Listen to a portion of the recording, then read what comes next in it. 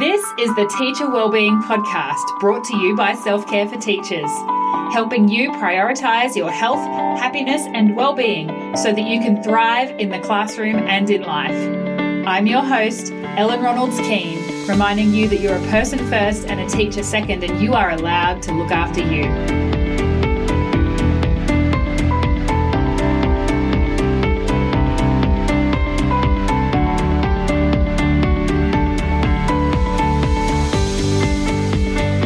Hi everyone, and welcome back to the Teacher Wellbeing Podcast.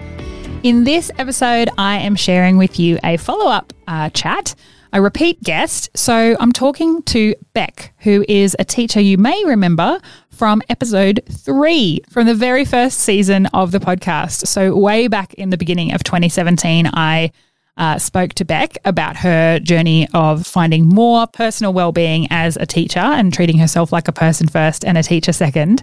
And at the end of 2019, we caught up with a bit of an update. And obviously this year didn't quite go to plan. So the episode didn't end up going into season 6 as I planned. So there will obviously need to be further updates because in this episode, Beck shares her story or how her journey progressed and how things changed and how the wellbeing and health habits had to shift and tweak after she became a mum. And she is now a mum to 2 little boys. So at the time we recorded this, she was just about to go off on her second lot of maternity leave. And obviously now she has finished that second lot of maternity leave and she's now in a phase of being, you know, a working mum to 2 little kids. And so we will one day definitely get back on the podcast to give us an update. But it's a really fantastic conversation and we talk about, so she shares really candidly some of her challenges through that time and also some really interesting, I guess, aha moments for her around realizing that just because, you know, like life changes and then you have to reassess what was working for you before maybe stops working for you in a new phase of life. And I think the more of us as teachers can be aware of that just for ourselves so that we're not beating ourselves up because we felt like we had it all figured out in our first year or we had it all figured out last year. And then, you know, pandemic happened or some life thing happened. And now we've got to kind of feel like we're going back to the drawing board again. That's normal. It's actually a 2 steps forward, 1 step back process. Wellbeing is not static and resilience is not static. It is not a once done thing. It's an ongoing kind of a hygiene practices. And it's also always going to be 2 steps forward, 1 step back because life happens and because we try things and they don't work for us, even things that used to work for us in a different phase of life. But I also want us to know this so that we're not comparing ourselves to the people, you know, around us who are maybe in a different phase of life or have different preferences, different strengths, different advantages in some way or disadvantages in other ways, you know. So often I talk to teachers and they're either in their early career and they're comparing themselves to somebody who's, you know, 20 years in, who's really got their teaching practice like down, and they're comparing themselves to, that colleague of mine who is a really experienced teacher just seems to have everything figured out and I'm not good enough in comparison. Or the flip side is that people, you know, and many of my clients are really experienced teachers. They're comparing themselves to early career teachers who are in a different phase of life, who maybe don't have dependents, they don't have, you know, maybe some of the other health challenges that can just crop up over the years, particularly as bodies go through stuff and you know, they're comparing themselves to people in a different phase or season of life. And I just want us to kind of start to recognize when we're doing that and to be able to catch ourselves and go, okay, good for that person that they're achieving XYZ or they seem to have these habits down. That doesn't seem to work for me at this stage of life, or because I just don't like that thing. I don't like yoga, so I'm never going to do it, or whatever it is for you. Stop comparing. Stop the comparisonitis, because it is a huge well-being trap that we all fall into.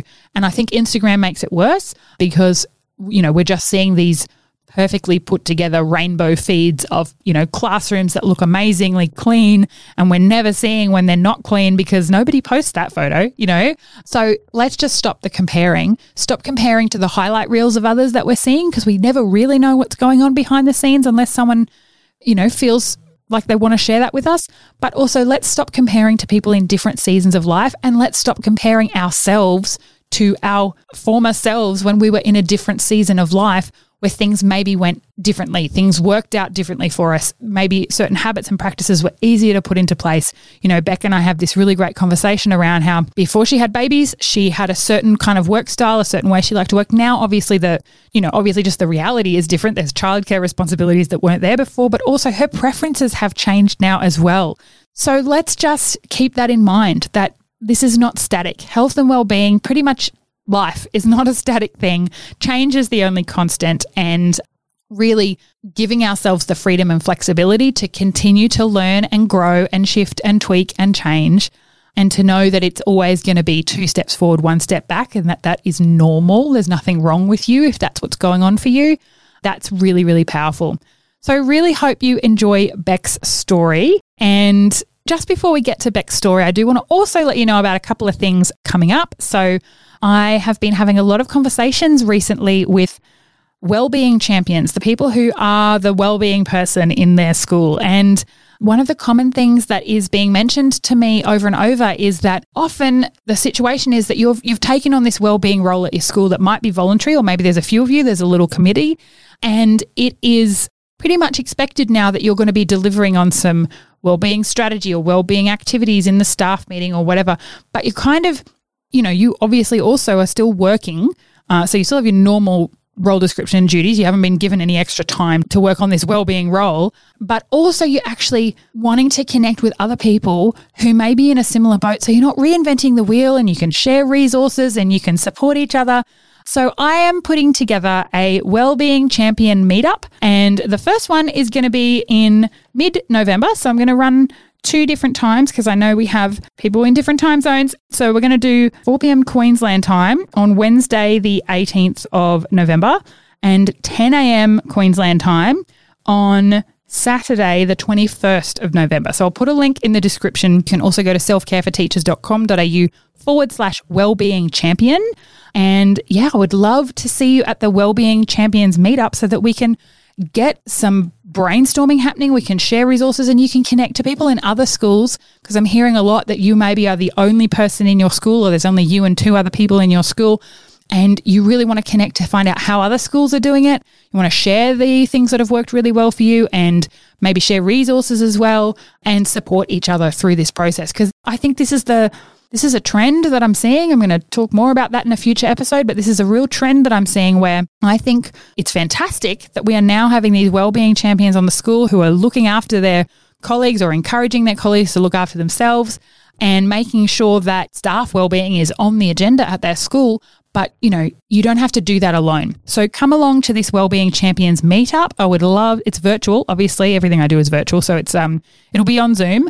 The link will be below. And also it is selfcareforteachers.com.au/wellbeing champion. Love to see you there. And in the meantime, enjoy Beck's updated story. Hi, Beck. Thanks for coming back on the Teacher Wellbeing podcast. Hi, Ellen. Thanks for having me. I'm really excited to check back in with you because, for listeners, Beck is a return guest. Rebecca was actually my very, very first interview, episode 3 of season 1 of the Teacher Wellbeing podcast way back in 2017. Wow. I know. I know. And so life looks very different for you since then. There's been lots and lots of changes, as happens with people's lives over, 3-year periods. And at the time when we last spoke, you had really kind of got into a bit of a groove with making sure you were going to the gym regularly. I think at the time you would have been about maybe 8 years into your teaching career, maybe 10, I'm not sure. No, it was 8. Yep. 8. And you had definitely had some challenges in the early stages with just feeling like you were putting everything over and above. Teaching came first over and above everything else in life. You were also in your, early 20s, partying a lot, as we do. And the biggest takeaway I remember getting from that conversation was that your then partner, now husband, Adam, had called you on the fact that, hey, you can't just keep wearing busy as a badge of honor. Like you have to change that mindset. So you'd kind of come through that and were really in a good phase with your healthy habits, with your gym going and eating well, and just being really disciplined about some of those basic things that help with the energy day to day, and also the shift in mindset away from having, wearing busy as a badge of honor. So I think I'll let you explain where you're at now, because there's loads and loads of changes in your life since then. And of course, as things change, so do our habits and so do our, needs. So tell us where you're at now. Absolutely. Well, yeah, it's really funny. So some things have changed and some things haven't. I still have a partner who calls me on bad habits or bad cycles that I get myself into, which is awesome. And I've had the, probably shouldn't say pleasure of being able to do that for him too, because he's been doing his further studies, doing his MBA. So he's been, busy would have been a really easy badge for himself to wear, but he's luckily got me to hold him accountable. So I guess let's start with what hasn't changed. I think that focus towards like the self-care of the actual body health-wise hasn't changed. And I really think that I still go back to that being the base of well-being. It makes sense, doesn't it? It's not really rocket science. It's sleep, eating well, and exercising. So that hasn't changed at all for me. Even after the birth of my first baby, that was something that I knew when I had a rough time, getting into motherhood and I guess balancing who I was with this new role in my life, really big role of being a mother. I knew that was something that I needed to get back into ASAP as soon as I was physically able to, because that for me is one of my go-to self-care rituals that really work for me. And I know it works for a lot of people, but I think it has to be something that for me, I prioritize. Otherwise it's like nothing else can kind of work as well. I think it's important just to realize because we all do have different, it is a coping mechanism and it's also a helpful, maintenance, but I think we all it's helpful to know which one of those practices is like oh my goodness, that one is the one that I must prioritize, or those couple are the ones I must prioritize. Otherwise everything else falls apart. Absolutely. Yeah. So it's good to know that. Yeah. More than what I'm eating. I try not to focus too heavily or unhealthily on what I'm eating. I like to think I eat relatively healthily, but it comes and goes in waves like everyone else. But exercise, I suppose, not for the aesthetic, but more for the mental side of things, is something that for me, when I talked to you last, I think it had just clicked. And I don't think I'd really had that in the forefront of my mind before that. I certainly didn't as a younger teacher. I did not prioritize it at all. And busy was the badge of honor, but it was also the excuse as to why I wouldn't exercise regularly. Whereas now it sounds like because it's clicked and you've been through some phases in life where it's become increasingly obvious that it's important, you really don't let anything be the excuse. That becomes the non-negotiable. That's exactly it. So I'd say that's the number one non-negotiable for me. What I think's changed probably is an added importance on sleep and what healthy sleep habits are for me. So I gave birth to my first baby, Thomas, in 2018 in May. So not that long ago. No. Well, so by the time, I should just say, we're recording this in December of 2019, and by the time this goes to air, early 2020, there'll be another baby.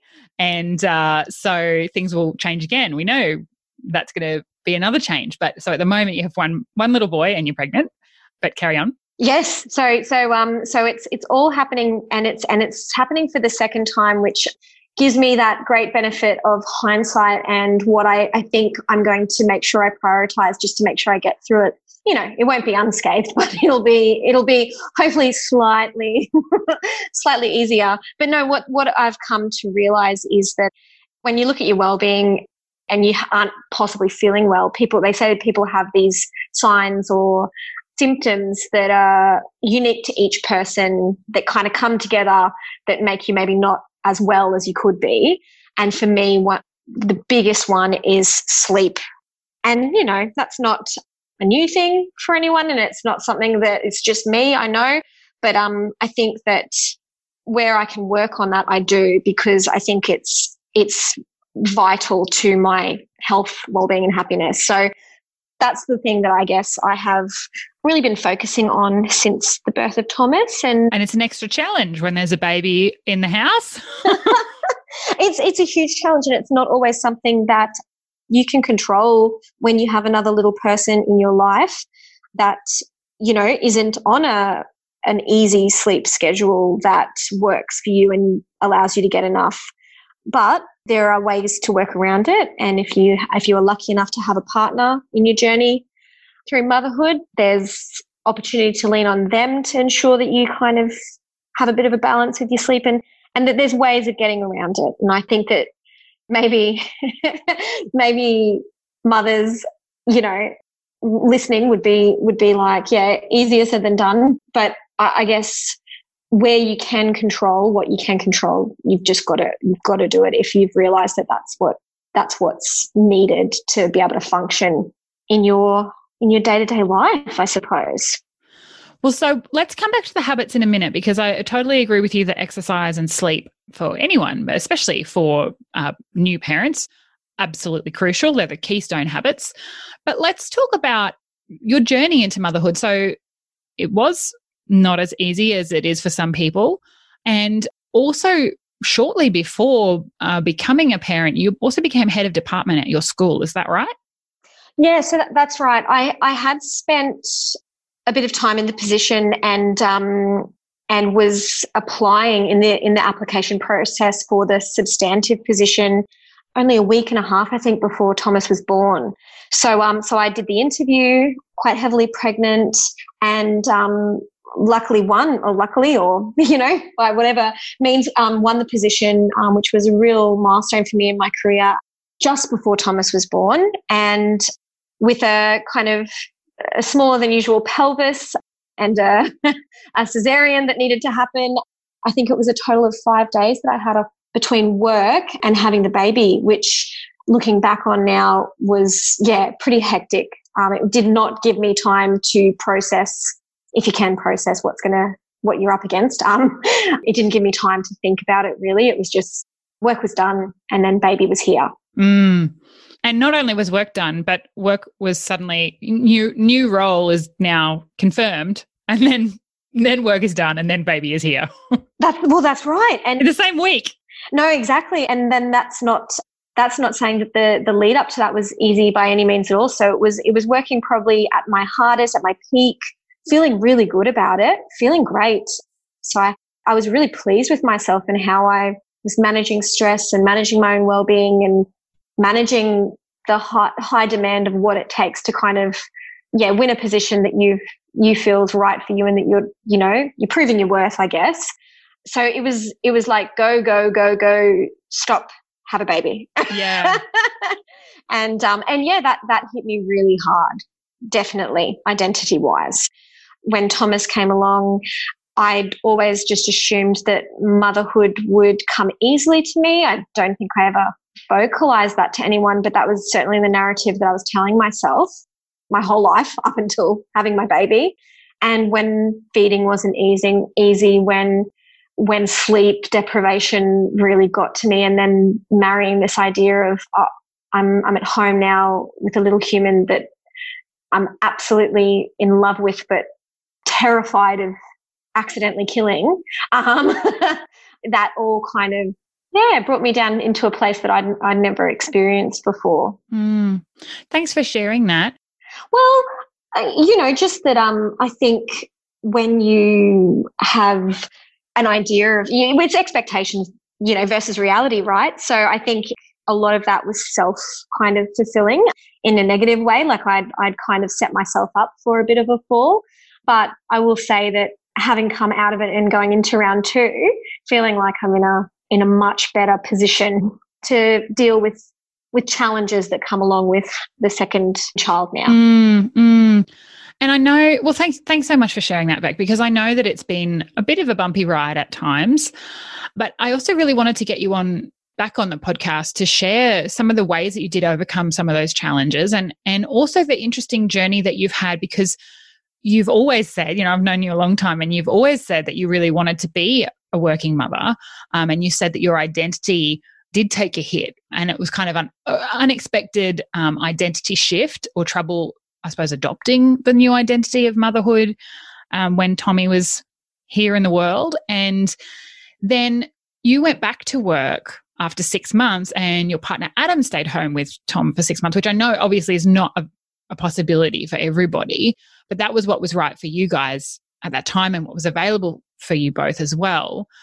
But tell us about that journey of that first 6 months and what you did to kind of right your ship, I suppose, in order to then be able to then become that working mum.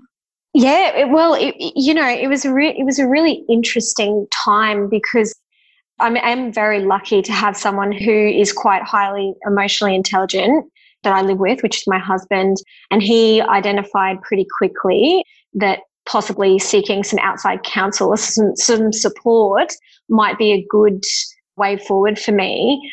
And it really was good reaching out to my GP and talking to someone neutral about, how I was feeling and the thoughts inside my head that I couldn't quite articulate to anyone else really. And yeah, it was all around identity and who was I now and how was this little person going to work with who I was? Is that even possible? Yeah, so there were lots of kind of, I guess, questions in my mind about how it was all going to work. And then, getting things right, like talking it through with someone, then trying to get, exercise into the routine to try and get those endorphins going. And then slowly starting to embrace this idea of I can be a really good mum, but I can also still do what I love to do, was something that it was slow moving, but something that we, I guess we're still working through now if I really think about it. Because when we got to the 6 month mark and it was time for me to go back to work and for Adam to stay home, I remember there was definitely some guilt there around, I guess, wanting to go back to work. And that was probably completely just in my head because I really didn't have anyone externally making me feel guilty. We've had great support from parents and siblings and the people in our lives, and my husband's so willing to be there, and it was amazing to watch him have that time with Thomas. But maybe it was a little bit of guilt to say, oh, wow, is this normal that I would want to be going back at the 6 month mark? Well, there's so many messages in our society that, essentially, whichever choice you make as a mother, you're going to be dealing with a whole bunch of conditioning from society that says both choices are wrong. Yeah, well, that's right. And then on the other side that I often think about was, well, there are a lot of women in the world who don't have the luxury of having the choice. And so I did have to think about that and say, well, I'm in a privileged position of being able to have stayed at home for 6 months with my baby without having to worry financially. And now my husband's having that same experience himself. So we're in a position of incredible privilege as well. So I suppose there was that kind of side to it that I would remind myself of and go, well, some people don't have the luxury of being able to stay at home for as long as I have as well. So there was a bit of guilt there. But then when it came to, getting into work and then marrying the teaching lifestyle with parenting, that was quite smooth sailing when Adam was at home. It's really nice to have a stay-at-home partner who is, taking care of the house while you're able to lean in and know that the second best person who would be able to look after your baby is there at home other than yourself. So that was quite a wonderful time for me because I was exercising, I was getting better sleep. Adam was doing a great job. Tommy is so happy. He'd come really good with some of his feeding issues and his allergies. So we really had a great time. But where it hit us probably the hardest was when Adam's leave ran up and all of a sudden we're two working parents full time and little 1-year-olds going into daycare full time. So that was where I think the second wave, so the first wave of those changes and that struggle was right when Tommy was born. And then the second wave of challenges was when, okay, it's the real world now. We're both working, and how do we as a team tackle, work and then raising our child, and the guilt with that was enormous, to be honest. So I guess what did we do? I suppose there was lots of communication, but also I had to really reframe how I was thinking and feeling about my performance at work. That was a big one as well. Yeah, because you love your job, right? I know that you do. And I know that there are certainly teachers who are quite happy to take extended leave from teaching when they've got little babies at home. And that's a wonderful choice too, especially if it's what you want and you're able to do, as you said, and you have the option to do the choice that's right for you. But you love your job and have been on the leadership path for a while. And so then that really combining that with the parenting. So tell us about some of those strategies and some of the changes that you made once the rubber hit the road and it was like, all right, real world now. Yeah, it's really, it's still a work in progress. I will say that as a disclaimer. Definitely don't feel like I have the answers, but I did leave for this maternity leave this time feeling like I'd got it to a stage where I could really not just cope, but feel like I was doing a good job. And that was my aim. And I suppose the rude shock of Adam going back to work and then us having to juggle the daycare drop-offs and all of those sorts of things. So you have a new set of restrictions on your time that you are able to dedicate to work. Now, we all know that teachers don't work the 8:30 till 2:30 or the 9 till 3, whatever the hours are. But, I've always leaned into trying to just get as much on the ground done as I can and try not to bring too much of it at home, at least for the last 5 years of feeling like I've been having a better work-life balance. That's kind of my philosophy. Obviously, there's always times where you have to bring it home. But, when you've got those hours either side now of another little person who needs lots of love and care and attention and you want to give that, it's not as simple as that anymore. Not to mention in the new role, having the expectations that middle managers have, and rightly so, the extra meetings and the extra time that you need to dedicate to that role to ensure that you're doing a good job and managing people well. It's not easy to marry that with having a small child. So I suppose the first thing that I kind of had to let go of was I had to let go of the person that I was before I was now having these restrictions on my time. And the way I did that was I was really proud of how upfront and candid I was with a lot of the people that I work with in terms of this is what I can give. I'm going to do my best. This is what I can't do anymore. And that sounds really simple, but they're not simple and easy conversations to have. And you have to feel psychologically safe enough to actually say that to your colleagues, to your boss, to your, people that might also be relying on you at work. Like that is a hard conversation to have. And you don't know how it's going to be received either. Well, that's right. And, I am exceptionally lucky that there are a number of administration members at our work that have small children and really, I guess, get it. And I know that doesn't always happen in other people's workplaces. But, there's still going to be that expectation that you are delivering outcomes and that you are doing a good job, of course. And you have that of yourself. So you don't want to let anyone down in that sense. But I knew that I had to let go of my own personal expectations around what it meant to do a good job before Tommy, as to what it meant to do a good job while Tommy is in this stage of life. And this stage of life won't last forever. And that's where the priority needed to be. So I had a big, hard think about that. And just kind of, I suppose, communicated that with a few key people that really ended up making me feel quite reassured, because they knew that my intention was to do the best job that I could. But also they knew where the line was in terms of, okay, so Beck's not going to be able to make, ridiculously early morning meetings or a meeting every afternoon of the week. Do you know what I mean? And yeah. That, I think, I felt really strong and sure of myself in that, which really helped. Yeah, I was going to say, do you know what I think the other benefit to that is that sometimes, although other staff members, who are the ones who are the recipient of that kind of news or those kind of boundaries can sometimes feel frustrated by, oh my goodness, we can't do it at this time that suits everyone else because that person has some family commitments that are restricting them.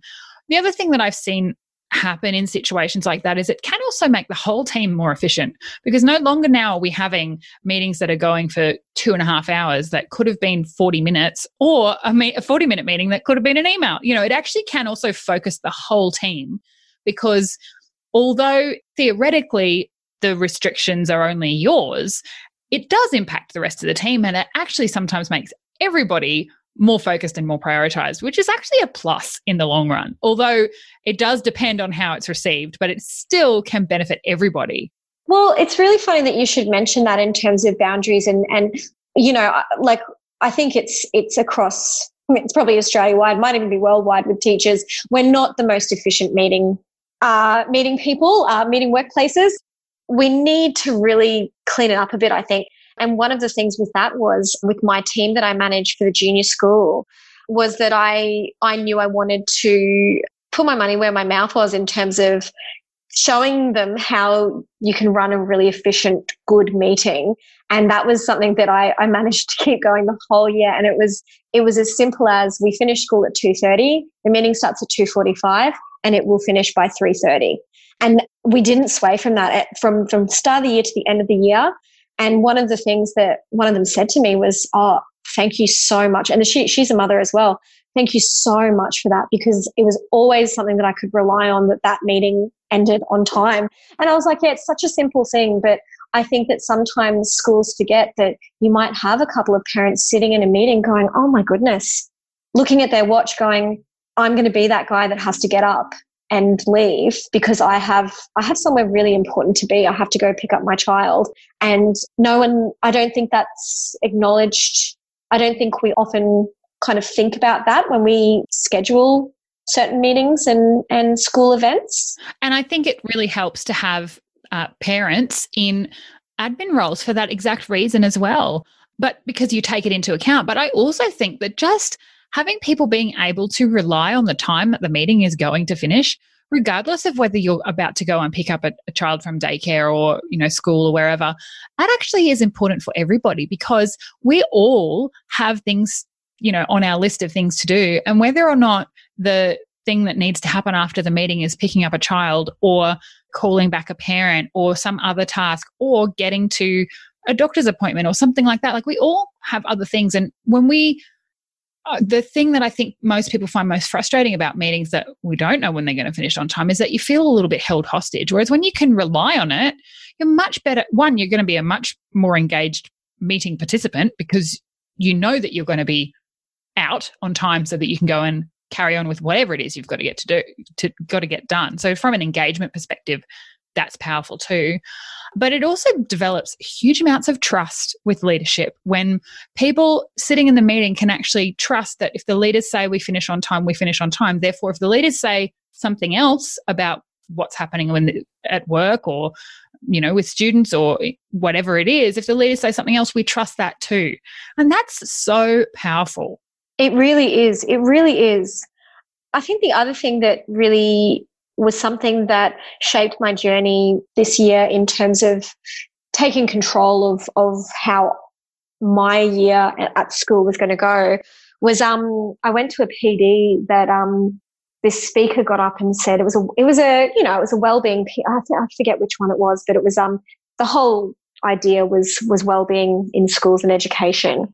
And this principal of a school got up and said to the audience of teachers, if anyone comes into his office and says, oh, I'm overworked, I have a workload that's unsustainable, he said, and whether he does this or not, I don't know, but he said he goes into his little drawer and he gets out a mirror and he says, I'm going to show you the person who is in charge of your workload, and holds the mirror up to them.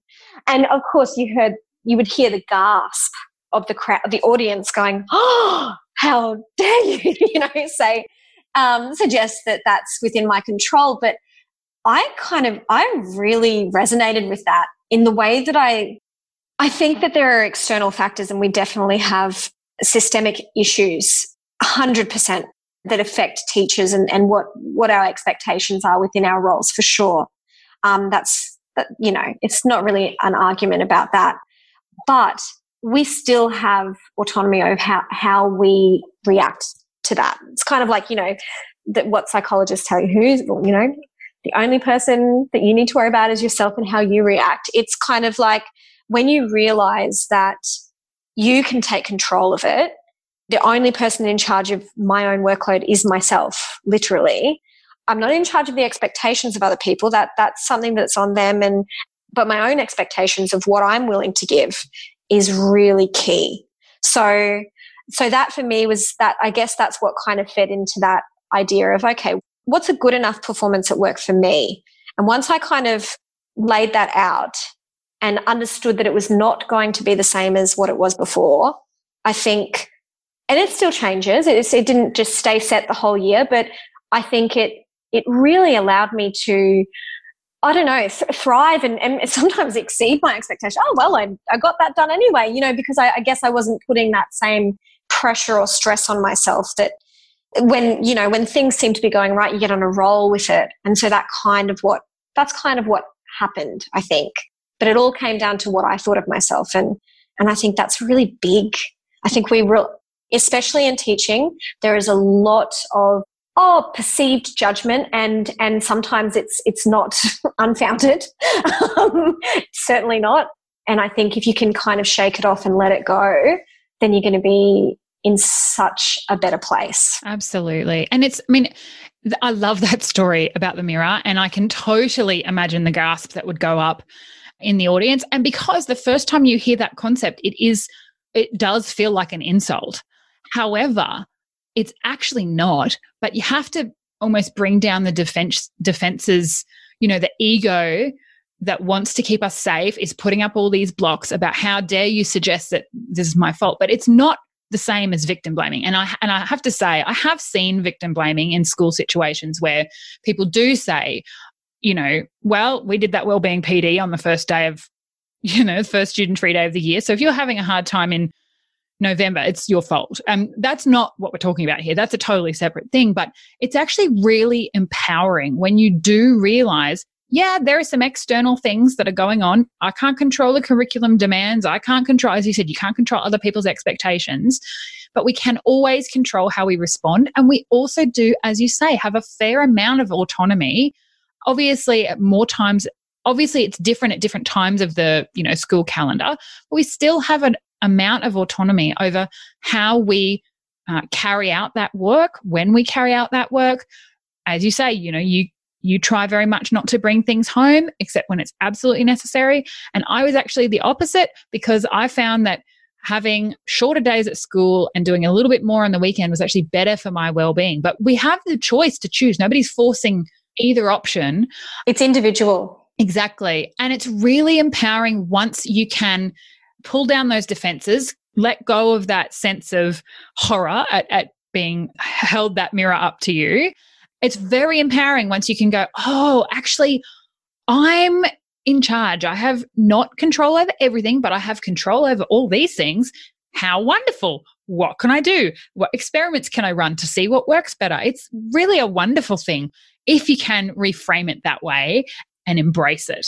Absolutely. And I think that when you lose that kind of expectation of yourself to do a certain job, but you also combine that with high levels of communication to your team and the people that you work with, you can really set in motion just a really good sense of trust, like you were talking about before, around what you start to normalize about what can be achieved, And so when it comes to that heavy reporting time, I remembered going up to, our weekly meeting that I said, it's going to be 45 minutes only. I would go and talk to two of the members of the meeting and just be like, do you think it's going to be better for us to meet, or do you think it's going to be better for us to just knuckle down and get our reports done?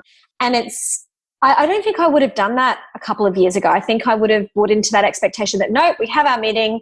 There is important stuff that we need to cover. But once you open up that line of communication, and sometimes they'd shock me and they'd just be like, you know what, I think we need it because we need to talk about these things. I'd be like, great, let's do it, if that's going to be the best. But once you start communicating with your managers about what you can achieve, and then you open up the communication with the people below you about what they believe that they can achieve, I think that that's just such a conducive environment for well-being and trust in the professionalism of teachers. I'm really glad you used that word, because I do think, I mean, you know that obviously I'm very, very aware, and I do sometimes have to check myself, because I tend to, people who reach out to want to talk to me are not having a good time.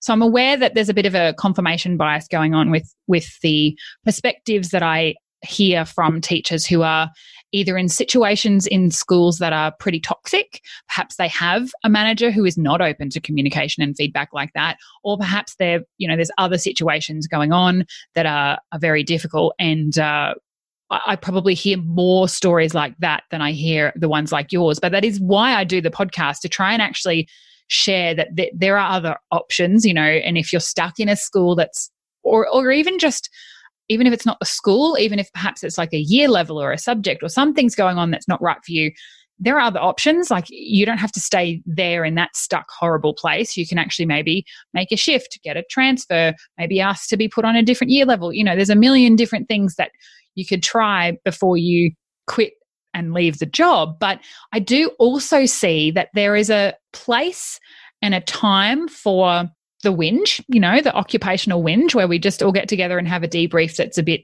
oh yeah, we're having a rough time, or this sucks, that sucks, it's all crummy. But there's also a time and a place for a professionalism that is actually really proactive about communicating our limits to managers. And it's something that I do try and encourage more and more. And I'm not saying this in any kind of, I very much understand the challenges that people can be under. And I've experienced it myself when you're on temporary contract after temporary contract, and you'd feel like if you speak out, you might not have a job next term. I totally, from an absolute experience level, understand the pressures that job insecurity places on people. But I also know from my own experience and from the research how important that communication is with leaders. And our leaders in our schools, not to say there aren't bad eggs, of course, because there's bad eggs in teachers as well, but our leaders in our schools are really, really trying to manage the expectations from above and below. And if we can be, as teachers, if we can be really proactive, but also as leaders with our, with the leaders above the leaders, the next level managers and things, if we can be really proactive about that communication, as you said, Beck, open up, keep those lines of communication open. That is one of the most important things that helps boost staff morale, but it also helps us actually figure out what's the right choice in these situations. So a blanket rule about, okay, it's reporting time, we don't have the staff meeting and reporting week. As you've shared, your staff have actually sometimes said that's not helpful. They want the meeting for certain reasons. So when we make blanket one-size-fits-all rules in any situation, it's not helpful. And we need to be making sure that those lines of communication are open so that we can actually be responding and being flexible when we need to actually do what's best for people this time in this moment, as opposed to, but this is the blanket rule that we think will be better for everybody.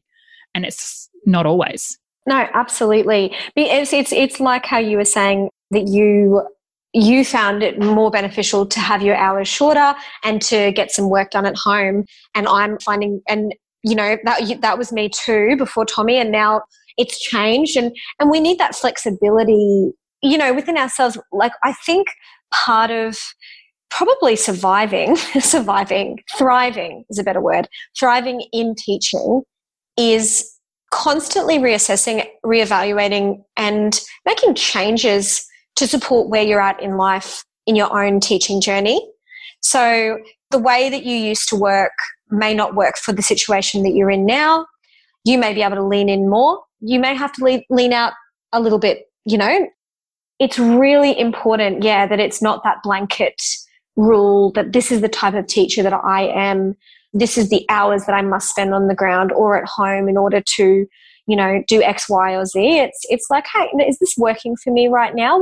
You've got to tweak and adjust. And I think that's going to, again, it's a pretty simple concept that I'm sure others have come up with as well. But I think that putting it into practice isn't always easy if you're in a group or in a rut, depending. And it can be really, if you've done a lot of work on anything, whether that might be a particular something aspect of the curriculum at school and then that changes, or whether it's, oh my goodness, but I put so much work into building up these habits, these healthy habits and looking after myself in this way. And now in this new season of life that I'm in, that's not working. There's a grief involved in that. And I think we actually need to acknowledge that and make space for that, because that's then where self-compassion can enter and say, yes, it is hard. You are feeling some grief around the fact that you put so much effort and so much work into that. And now it feels like it's all thrown out the window because new curriculum comes in, or a new manager comes in, or a new baby comes in, or a new health condition comes in, or whatever it is. And now everything has to shift again. And that's really hard. And we actually need to make space for that and hold ourselves in that, because only in doing that are we able to then step forward and say, right, in this new situation, what are we going to do? Because the old way is not working anymore, and the old new way is not working anymore. So now we need a new way. Exactly. Oh, well, I think that's a really beautiful place to wrap up, Beck. Is there anything else you wanted to share? No, not really. I just think that, what was working for me back when I spoke to you last in 2017 hasn't completely changed. It's morphed. And like you were saying, it's going to continue to morph as I move through the seasons of my life. So if we check in again in another 2 years, we'll see. We'll see where I'm at. But thanks very much for all the work that you do, Elle. And I love following your journey, and that you are promoting this concept of teacher wellbeing. And I think it's vital to helping teachers thrive in their workplaces. So thank you. Oh, thanks, Beck. Thanks for listening to the Teacher Wellbeing Podcast, brought to you by Self-Care for Teachers. If you've enjoyed it, go ahead and subscribe in your chosen podcast player so you don't miss an episode. If you're listening on Apple Podcasts, Google Podcasts, or Spotify, hit the 3 dots, share it to your Facebook or Instagram stories, and let your friends know that you're listening. And if something in this episode made you think about a teacher that you care about and you think they need to hear it, send it to them now. Let's spread the message of teacher wellbeing, and together we can create thriving school communities. Show notes for the podcast can be found at www.selfcareforteachers.com.au/podcast. And you can find me on Facebook and Instagram using the handle @selfcareforteachers. As always, remember you're a person first and a teacher second, and you are worthy of your own care.